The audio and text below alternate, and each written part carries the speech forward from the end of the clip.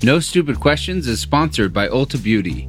This AAPI Heritage Month, Ulta Beauty is celebrating the joy of belonging to a community composed of intricate connections, belonging to the heritage and birthright that is beauty.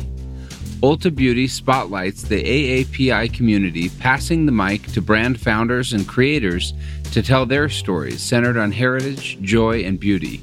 Shop AAPI-owned and founded brands at Ulta Beauty stores and ulta.com. Take your business further with the smart and flexible American Express Business Gold Card. It's packed with benefits to help unlock more value from your business purchases. That's the powerful backing of American Express. Learn more at americanexpress.com/businessgoldcard. You are free to clench your buttocks. I didn't mean to say you're not allowed to. I'm Angela Duckworth. I'm Stephen Dubner. And you're listening to No Stupid Questions. Today on the show, are there any benefits to pessimism? Imagine the very, very, very worst scenario.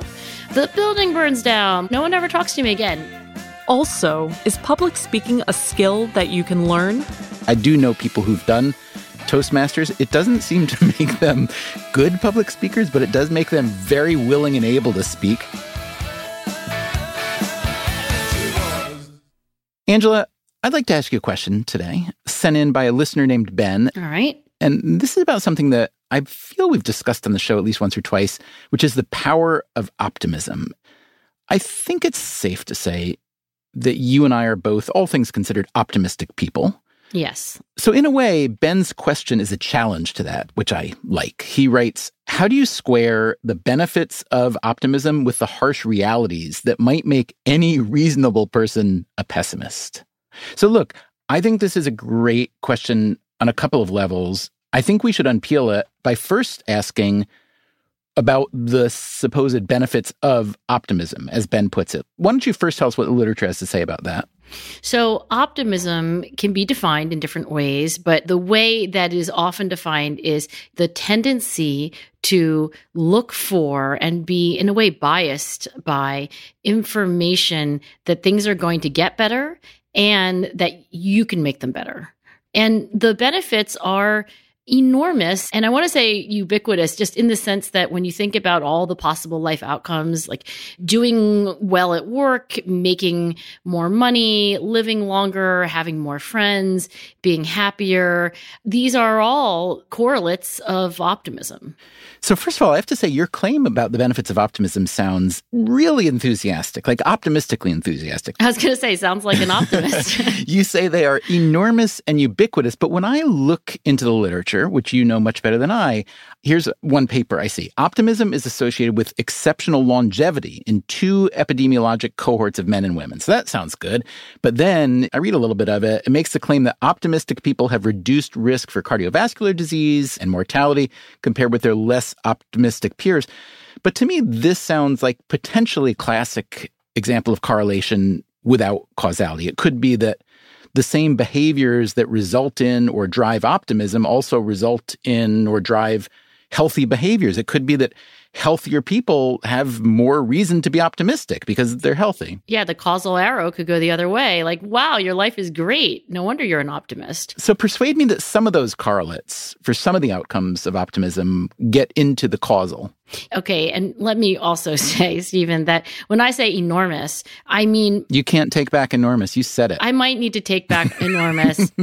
Are you going to take back ubiquitous then, too? No, I'm going to go with ubiquitous. Let's leave that one. But, listeners should know that nothing predicts anything with truly ginormous or enormous effects because life is complicated, right? So relatively speaking, these effects are really impressive, but I don't want to exaggerate too much there. Okay, so first, let me just say, you're right. Correlation is not causation. Can you just say that again? Look, you have a point. How's that? I'm going to back down from that too. Yeah. It's quite obvious that the causal arrow could go the opposite way. You're having a great life, therefore you're optimistic. It's also possible that some third variable, like being rich or something, drives it. But here's some evidence to suggest that the causal arrow is also from optimism to outcomes. One example is that when you look at the relationship between optimism and health outcomes, one reason that we think that this is really optimists doing something differently is that when you actually measure how physically active they choose to be, what they eat, whether they smoke, it turns out that optimists tend to engage in healthy behaviors. So optimism can drive behaviors that have better health outcomes. That's still correlational evidence, by the way. It's just that it's a little more of a satisfying story. It is satisfying, and one can imagine the mechanism by which that's true. One can say, if I feel like the activity that I do is going to have a real result, like I feel optimistic about my leverage there, then I'm probably more likely to do it, as opposed to, I can do this all day long, it's not going to help. Yeah, like my life is terrible and it's not going to change. I'll just stay in bed and smoke this cigarette. Let's flip it for a second and talk about what the listener Ben wrote in about the harsh realities of life that would make any reasonable person a pessimist. This calls to mind a famous-ish story called the Stockdale Paradox. You familiar with this? Just vaguely. So Admiral James Stockdale, when he was in captivity in Vietnam, I think in the famous Hanoi Hilton, which was not a hotel, by the way. It was a prison that the American prisoners called the Hanoi Hilton. He was years later asked what he had learned from that experience about dealing with helplessness and torture and imprisonment. And he said, I can tell you who didn't survive. It was the optimists. And his argument was that the optimists felt like, we're going to be out by Christmas. And then Christmas would come and go and you weren't out. And as he put it, they died of a broken heart, which I think is probably not exactly what happened. False hope. Right. And that's where I think this question is really interesting for all of us, because I think there's a natural tendency to reach for optimism, but there should be a natural cautionary vibe against letting your optimism become delusion. I don't know the story very well, and I certainly never interviewed Stockdale, but I don't know that optimism, like I know by Christmas, everyone's going to be vaccinated kind of optimism. I don't know that that's truly at the core of these findings.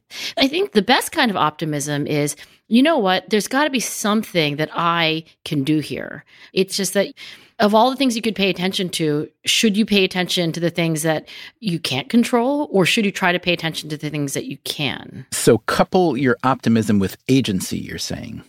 Yeah. In fact, if you want to say that optimism of the agentic flavor is the optimism that Angela Duckworth really likes. That's the phrase I was reaching for, right? Optimism of the agentic flavor. Yes, I thought so. You know, when I think back, it's funny. I loved my mother very much, even though we had a lot of differences and there was a large generation gap. Like cultural gap. Yeah. And she was also very, very, very religious, remained so till her dying day. Catholic, right? Yes. Started Jewish, became Catholic, got more and more Catholic as she went. And there was one particular dynamic that was really hard for me to deal with. And that was the fact that she believed so strongly in the power of prayer that it was sometimes what seemed to me at the expense of taking some bull by the horns. And while I respected her beliefs head to toe, I truly did, it would frustrate me that she didn't have more of an agentic flavor, as you might put it, to her desire for good things to happen. Marty Seligman, my PhD advisor, did discover an important difference between the kind of optimism that is, everything's going to work out fine, and the optimism which is agentic. And at the core of what he discovered is that optimists, the most adaptive, agentic optimists, they always were looking for causes of their situation that they could control. And that's just very different from I bet it's going to be sunny. Yeah. I've come across a phrase that resonates with me, but I don't know anything about it, but I'm guessing you do. It's called defensive pessimism. Sure. What can you tell us? So defensive pessimism is a bit of a foil or a challenge to this large literature on optimism being good. One of the leading scholars is Julie Norham, a personality psychologist, and she defines defensive pessimism as basically a strategy that you can use to manage anxiety so you can be more productive. So she actually thinks of defensive pessimism as a good thing, and essentially it's lower lowering your expectations. So it's got the emphasis on prepare for the worst and maybe even expect the worst. I hated being in classes with these defensive pessimists in high school. Do you remember these kids who would just be catastrophizing about the coming calculus exam on Friday? Like, oh, I'm going to fail it. And then I'm never going to get into any colleges. And then my life will be over. And these were invariably the kids who would get like 99% on there. And I was like, shut up. So you hated it because it was it was unpleasant for you, but that doesn't mean it wasn't working for them. True. And in fact, I have long thought, and actually I've talked to Marty about this, that catastrophizing in advance is actually adaptive. Because you see the bad outcome and scare yourself into working harder? Exactly. Like, I have a big talk, it's going to go horribly, I better prepare. Now, one of the reasons why people get depressed is they tend to catastrophize, but it's usually about the things that have already happened. So it's like, oh God, that talk was horrible. And then there's nothing you can do. Right. And most of us don't have the ability to control the past. Correct. Speaking for myself, I have not yet been able to. I don't know. You're pretty gritty. You never know. I'm not that agentic. Let me ask you about your work and grit. So if I understand it correctly, the power of grit or the belief in grit certainly incorporates optimism, at least of the agentic variety. Absolutely. That you can conquer, you can proceed, you can grow, et cetera, because you are going to keep at it in a productive way. But here's what I want to know. And this gets back to the listener's question. Is optimism really that useful if the deck is really stacked against you, which it is for many, many, many people in the world?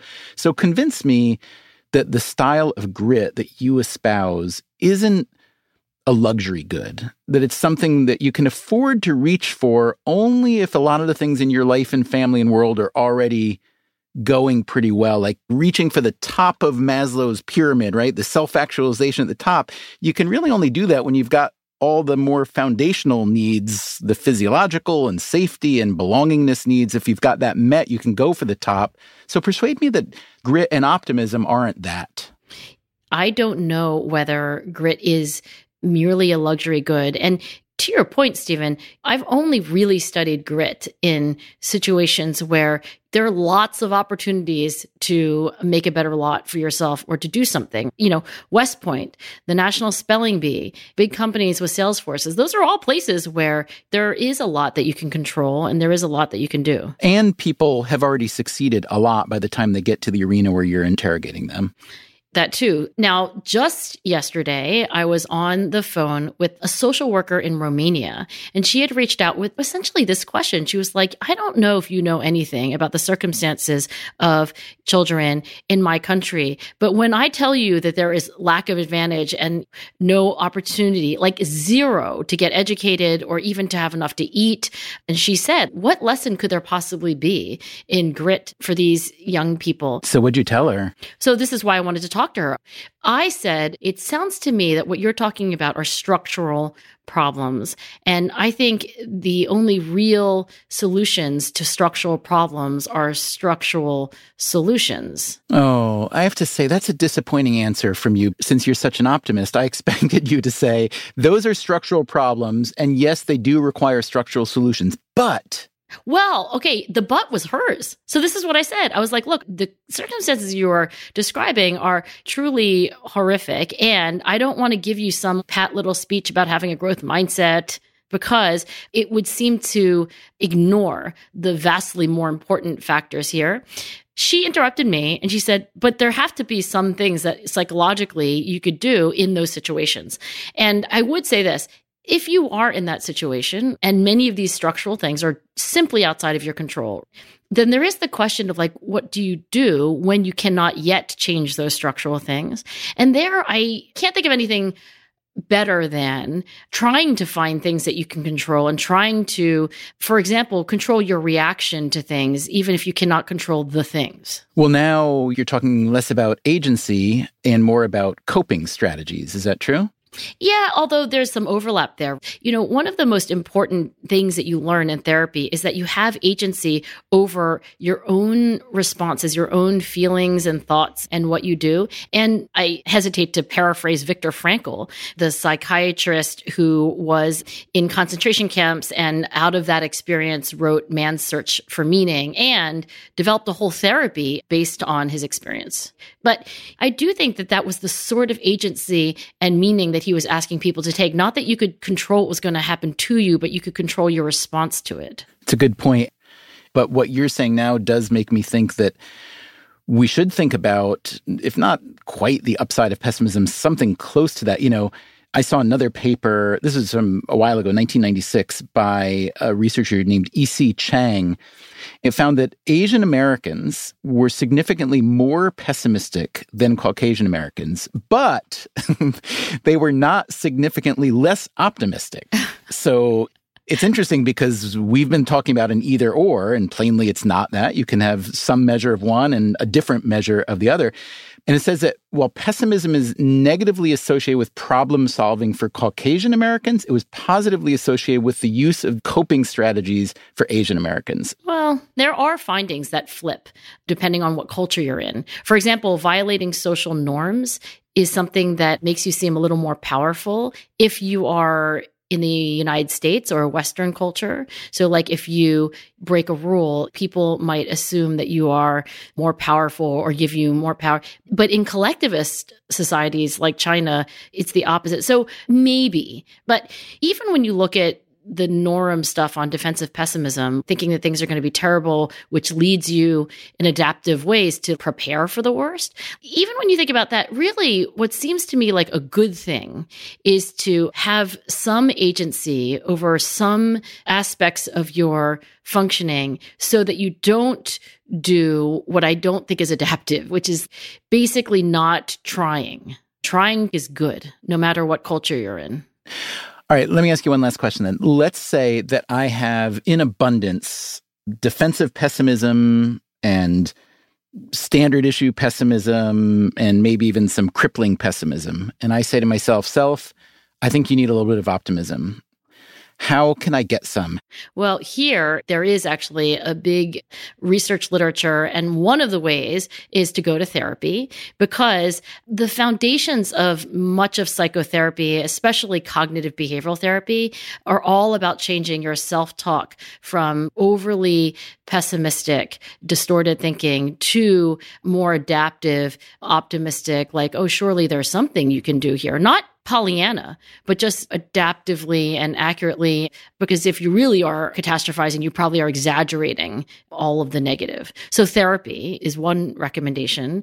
But for those who don't want to sign up to go to a therapist or don't feel like they need that dosage, I would say that, Marty wrote a bunch of books about this. And essentially the things that you would do in therapy are things that you could do even on your own. So for example, when you are thinking about something in a catastrophic way, which then leads you to feel helpless, like, how's my new job interview going to go? It's going to go horribly. There's nothing I could possibly do. So what Marty might say to you is, now imagine the very, very, very worst scenario, say it out loud.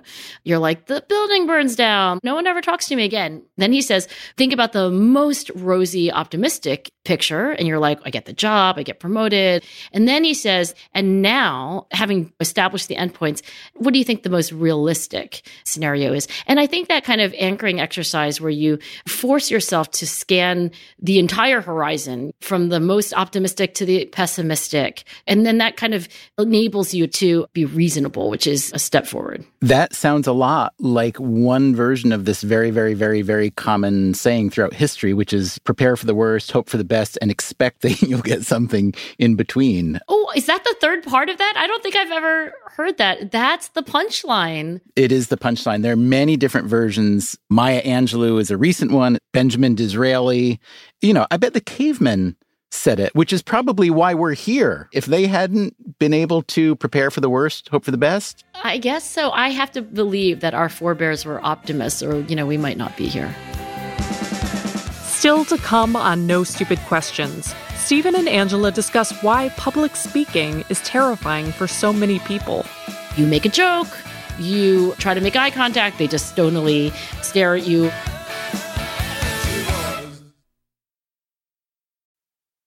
No Stupid Questions is sponsored by Rosetta Stone. Traveling is so much more meaningful when you understand the language of the place you're visiting. Rosetta Stone, one of the most trusted language learning programs, has helped millions learn new languages and can help you too. With Rosetta Stone, you'll learn intuitively.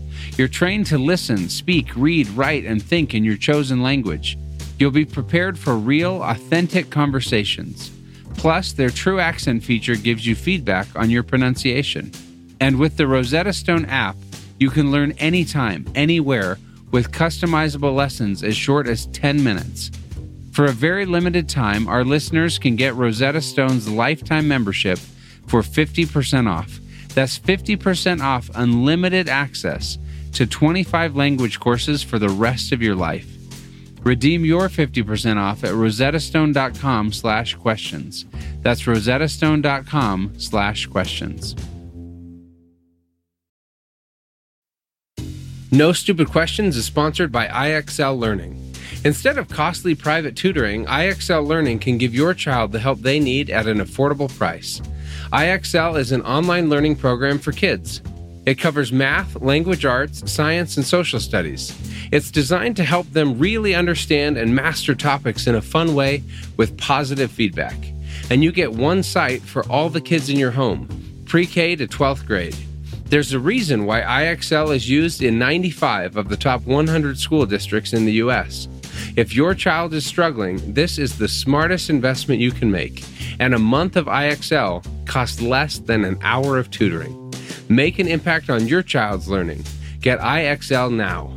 And No Stupid Questions listeners can get an exclusive 20% off IXL membership when they sign up today at IXL.com/questions. Visit IXL.com/questions to get the most effective learning program out there at the best price. Experimentation is how generation-defining companies win. But you need a reliable, rigorous system to run experiments effectively. Welcome to EPO, a next-generation A/B testing platform that helps modern growth teams maximize ROI and understand the impact of new features. Visit getepo.com/freak to learn how EPO can help you increase experimentation velocity while unlocking rigorous, deep analysis in a way that no other commercial tool does. That's GETEPPO.com/freak. Stephen, I have a question on behalf of a listener named Ethan. Are you ready for it? I'm ready. Okay. And I quote, "Many of my friends struggle with some form of glossophobia, the fear of public speaking. How does one overcome this fear? Is there a solution other than simple repetition? Also, is stage fright for performers any different than the fear of public speaking?" Ethan sounds like he has a speech coming up of some sort. Many of my friends struggle. Not me, my friends. Yeah. So as I understand it, glossophobia is a kind of interesting subset of social phobia, which is the fear of any social situation, but that a lot of people with glossophobia often have no problem meeting new people or even performing in public, but speaking in public is its own thing. And honestly, I can identify with that. Do you have glossophobia? You have like glossophilia. I now don't have a problem speaking publicly in general, but, well, there are actually two big buts. One is it took me a long time to get comfortable with it. And two is there are still certain circumstances whereby it's really hard. Like what? Well, it depends what you're speaking about and how hard you've worked at having something worthwhile to say. I know that I am nervous or most nervous when I don't feel I have control or mastery over what I'm going to say or solid ideas. You don't like to wing it. No. And I also don't like to feel like I don't know what I'm talking about. Whereas if I'm prepared and if I have something to say and if I have real ideas that I want to express and I have examples of said ideas and a sense of how I can knit that all together, the nerves diminish greatly. So for me, at least, and I think this is probably true for many people, it's not the speaking that's the problem. It's the writing. It's the having done the work. And if you still appear nervous, even though you've got something very good to say, I say that's fine, because I think appearing nervous with something to say is much better than being smooth and just dishing out a bunch of BS, which is what I see in a lot of public speaking, honestly. Okay, I agree that content is king. But here's the thing, Stephen, isn't this potentially because you're a writer? And so for you, it's all about the writing and the preparation and the thinking and less about the delivery. But maybe that's just a Stephen Dubner specific motivation. So I would say yes, but no, in that what is giving a talk but a verbal form of written communication? To me, it's all the same. I mean, the way I write for radio or the way I write if I'm writing a book chapter, if I'm writing an email, they're all different. But the goal is the same. The goal is to communicate to someone else something that's in your head. And it needs to have value, and it needs to have this combination of logic and rhetoric that's delivered in a way that people will be able to absorb it. So I don't think it really has to do with being a writer. I do remember I was incredibly painfully shy as a kid. Did I know that? I don't think I knew that. I don't know, but I mean, I think a lot of people are, right? I think shyness is not uncommon in childhood. Shyness is not uncommon. But I will say this, I was a good baseball player when I was little, so I didn't really get nervous about playing baseball. When I was really little, I was an altar boy because I was Catholic before I was Jewish and after my parents were Jewish, et cetera, et cetera. And I knew every single prayer, every single ritual, every single bell ring, and there was no nerve in that. But then when you would look back to the beginning of that activity, when you first learned it, you would be very nervous, of course, because why? You didn't have mastery over the content. So for me, speaking is something that many people don't do very often, and therefore it's one of many activities that, because they're unfamiliar, are intimidating. Since it is something that a lot of people do want to do, whether it's give a toast at a friend's wedding or give a talk to your community group or your class, I think it is really important to learn. But oh my goodness, it is so learnable. And I think people psych themselves out by thinking it is this magical, mysterious thing that only certain people can do well. In freshman year of college, I remember I took a public speaking course. What? Didn't know that either. I didn't really know how to sign up for courses that you actually wanted, and I fell into this course.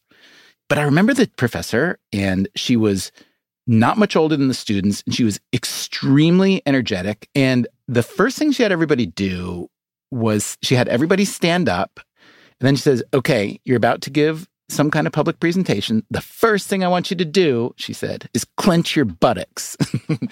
So, of course, everybody responds the way you would expect. I just did that while you said that, by the way. Did you? While sitting? Yeah, I'm playing along here. You are free to clench your buttocks while sitting. I didn't mean to say you're not allowed to.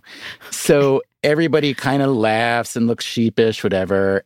And she explained, when most people get up to speak, they do get nervous. When they get nervous, they lose their train of thought. They start to rush. And so one thing that's really good to do that helps address a number of these issues is to breathe better and breathe deeply. Well, it's hard to just tell yourself to breathe better and breathe deeply, but if you clench your buttocks when you stand up, you inevitably stand up straighter. When you stand up straighter, your lungs fill up a little bit more. And when your lungs fill up a little bit more, you inevitably breathe a little bit more deeply. I wonder if this is all true. I think it was probably 5% true. But what it did teach me in that moment was that this thing that I dreaded was a thing that you learn. So, Stephen, the way you describe it, it's like learning to drive stick shift. Like, well, it takes a lot of practice, but you can do it. But, a phobia is not just a reasonable fear. It's a dysfunctional level of fear. So why do you think some people get into this hole? Because the way you make public speaking sound is so straightforward. I do think there is something almost uniquely intimidating about live performance in that you obviously can't do it over again and that people are watching you. So I see this a lot on our radio show with Freakonomics Radio. We will often pre-interview guests, and we'll even record those pre-interviews, and they're amazing how calm and fluid and funny and relaxed they are. And then the minute that the actual recording happens, they freeze up. The turtle pulls his head back. So unlike this show, where we mostly just talk live, Freakonomics Radio, we usually have, I'd say somewhere between maybe 5 and 10 hours of tape for each 30 minutes that ends up in a finished show because... You get the turtle's head to come back out. Right. So editing is the eighth wonder of the world. So I do think that the knowledge that what you're saying is live and you can't take it back is a special kind of fear. But I think people award it way too much prominence in their minds, honestly. Right. They exaggerate it. Okay. So have you heard of the Trier social stress test? I've not. I have a theory that only men name things after themselves. So guess who came up with this social stress test? Yes, that's right, Trier. Trier did, and he was a dude. But anyway, it is a bit of genius. It's probably the most widely used induction of stress. And the way it works is that you bring somebody into the lab, and usually these experiments have as their object of inquiry, not public speaking, but cortisol levels, or we want to know whether this induction makes people less stressed. But the paradigm is that you bring somebody into the lab and you tell them that they have to give a short public speech. And there's a little bit of variation across experiments. And I believe the prompt is something like you'll have 2 minutes to summarize your whole life and do it in a way that would make people want to hire you. You have them prepare for a few minutes, and then they get up in front of a live panel of judges. And in order to make this maximally stressful, the judges are trained, unbeknownst to you, to give you basically these grim still faces so that you make a joke. They don't say anything. They don't laugh. They don't smile. You try to make eye contact. They just stonily stare at you without any kind of feeling of reciprocity. And it is a reliable stress inducer for all the reasons that you just said. It's live. You're being judged by other people. Now, in your mind, you've probably exaggerated things all out of proportion. You think that if it goes badly, these people are going to be ruminating about it all day instead of just moving on to lunch without a thought. Spotlight effect. Yeah, spotlight effect is, I'm sure, operational here. When I first learned about the Trier social stress test, I was like, I would love to do that task. That sounds so fun. It's like, okay, ready? Roll the cameras. So you're not the person to give advice to Ethan, is what you're saying. Ethan, just get up there and do it. Embrace the moment. It's awesome. There is one other thing Ethan asked, though, Angela. He said, is stage fright for performers any different than the fear of public speaking? If so, why?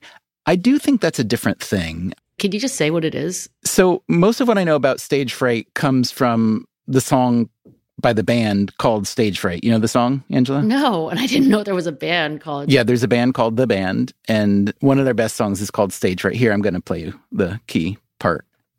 See the man with the stage fright, just standing up there to give it all his might.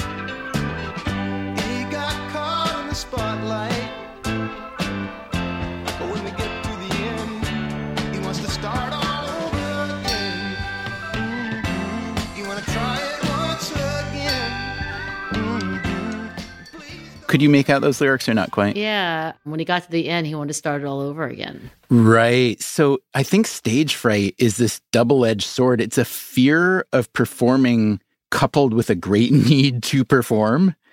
And I think that's different than the fear of public speaking, but I think it drives a lot of people. But actually, if I take my own glossophilia as a counterpoint and see what I can learn from that, I think it might be that in an ambiguous situation where you're not sure how the audience is reacting, my assumption always is that they are loving it. That's the optimist in you. Yeah, probably so. So there are all these different techniques and strategies for dealing with this. As I'm sure you know, cognitive behavioral therapy is thought to be a good way to address fear of public speaking. There's something called exposure therapy, which is basically you kind of build your way up to public speaking by little things like reading a piece of a newspaper article in front of a friend first, and then you make a toast at a party or you join Toastmasters. I have to say, I do know people who've done Toastmasters. It doesn't seem to make them good public speakers, but it does make them very willing and able to speak. Yeah, that could be net negative for society. No comment. But then there's another technique called anxiety reappraisal, which sounds like a joke, but people swear by it. This is something studied by Alison Wood Brooks at Harvard Business School. It's basically a cognitive trick that boils down to you tell yourself that when you feel nervous, that it's actually not nerves. You're just excited about what you're about to do. So look, all of these techniques, I don't mean to disparage any of them. And I'm guessing there's at least some value in many of them. But I do feel that they often overlook what I think is most important about public speaking, and that's the content. I also want to say this about exposure therapy. The reason why exposure therapy is one of the great triumphs of psychotherapy, and it is, Stephen, one of the only things that can truly get cured is phobia. Phobia for public speaking, phobia of open spaces, phobia for snakes. And you can't say that about obsessive compulsive disorder. You can't say that about schizophrenia. You can't say that about depression. So the great triumph is that when a phobic is phobic of public speaking or anything else, the little tide pool that they find themselves spinning in is avoidance. And when you avoid public speaking because you're terrified of it, you never unlearn the fear. And so this insight that if you could expose people to small but then progressively larger doses, that to me is enormously useful. And it's only been around for like 50 years. And for most of humanity's history, therefore, we haven't been able to help people overcome severe, debilitating fears. I think that makes sense. And I think of a parallel of people when they buy a home. There are so many strange economic behaviors around it. I just did this. I'm really excited to hear this list. Oh, congratulations. So you may have done it, quote, right, but people have a really hard time making a series of rational decisions, everything from picking the right home that they really want to there are a lot of things about price where you think you want to pay one price, then you find something is much cheaper or more expensive, and you kind of tell yourself a different story about price. Then there's a mortgage and how we assess that. So when you think about all the reasons why buying a house is stressful and difficult, you know, there's an obvious one, which is that it's the single biggest purchase most people will make in their lives.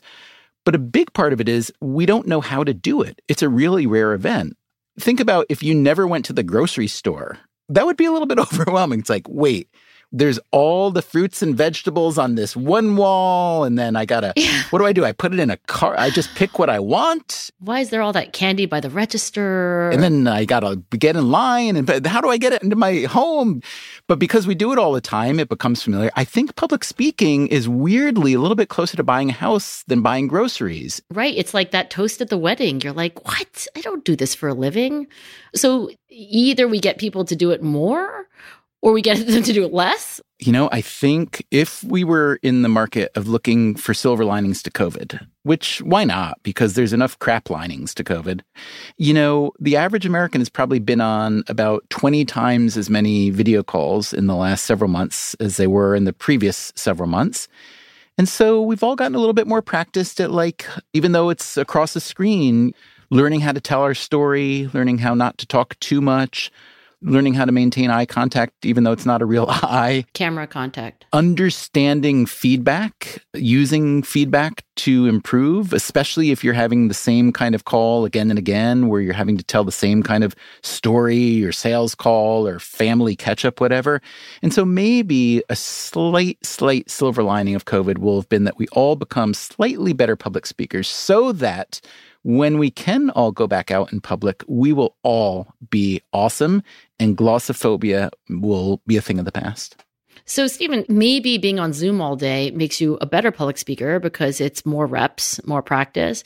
But I think there are many people for whom being on Zoom actually probably enhances their fear, like they're speaking without any audience cues. Mm-hmm. If people are muted. Yeah, like you just said, and that made me feel like you were possibly listening to me.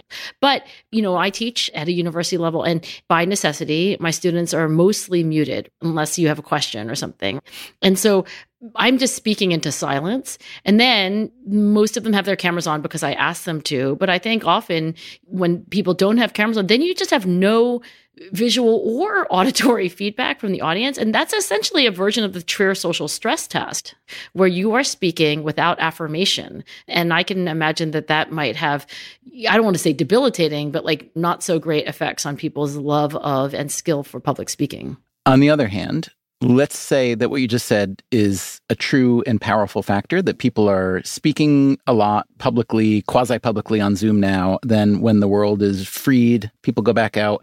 They will be so used to getting such minimal feedback that they'll just start singing arias in the town square. Yeah, that when they get just a little bit, it's going to be so invigorating that they'll be the best public speakers ever. So are we expecting then that the wedding toasts in 2021 and 2022 are just going to be like vastly better? Best ever. Yeah, the best wedding toast ever. Well, look, you've set up your own hypothesis and prediction. I am going to hold you to it. We'll just have to figure out how to go to all those weddings. No Stupid Questions is part of the Freakonomics Radio Network, which also includes Freakonomics Radio and People I Mostly Admire. This episode was produced by me, Rebecca Lee Douglas. And now, here's a fact check of today's conversations. Stephen recalls his college professor's assertion that clenching your butt helps to fill your lungs with air. Clenching these muscles is actually pretty common advice for public speaking, not necessarily because it deepens breathing patterns, but because it helps stabilize shakiness that often comes with nerves. Later, Angela says that she has a theory that only men name things after themselves, and she cites the Trier social stress test as an example. Men have certainly named quite a few things after themselves throughout history. To name just a few, Adolf Sax created the saxophone, John Landis Mason patented the mason jar, and thoracic surgeon Henry Judah Heimlich invented the Heimlich maneuver. However, the Trier social stress test doesn't fit the bill. The test for psychological stress was developed in the early 1990s by Clemens Kirschbaum and his colleagues at the University of Trier in the German city of Trier. And while it is certainly more difficult to find women inventors who name things after themselves, there are a few ladies that bust Angela's theory. For example, the Myers-Briggs type indicator is named by its creators Catherine Cook Briggs and her daughter Isabel Briggs Myers. That's it for the fact check. No Stupid Questions is produced by Freakonomics Radio and Stitcher. Our staff includes Allison Craiglow, Greg Rippin, Mark McCluskey, James Foster, and Emma Terrell. Our theme song is And She Was by Talking Heads. Special thanks to David Byrne and Warner Chappell Music. If you'd like to listen to the show ad-free, subscribe to Stitcher Premium. You can also follow us on Twitter at NSQ_show and on Facebook at NSQ Show. If you have a question for a future episode, please email it to nsq@freakonomics.com. And if you heard Stephen or Angela reference a study, an expert, or a book that you'd like to learn more about, you can check out freakonomics.com/NSQ, where we link to all of the major references that you heard here today. Thanks for listening.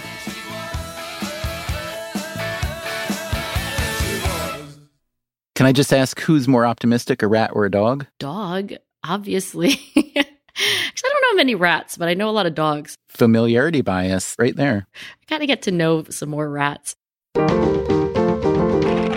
Stitcher.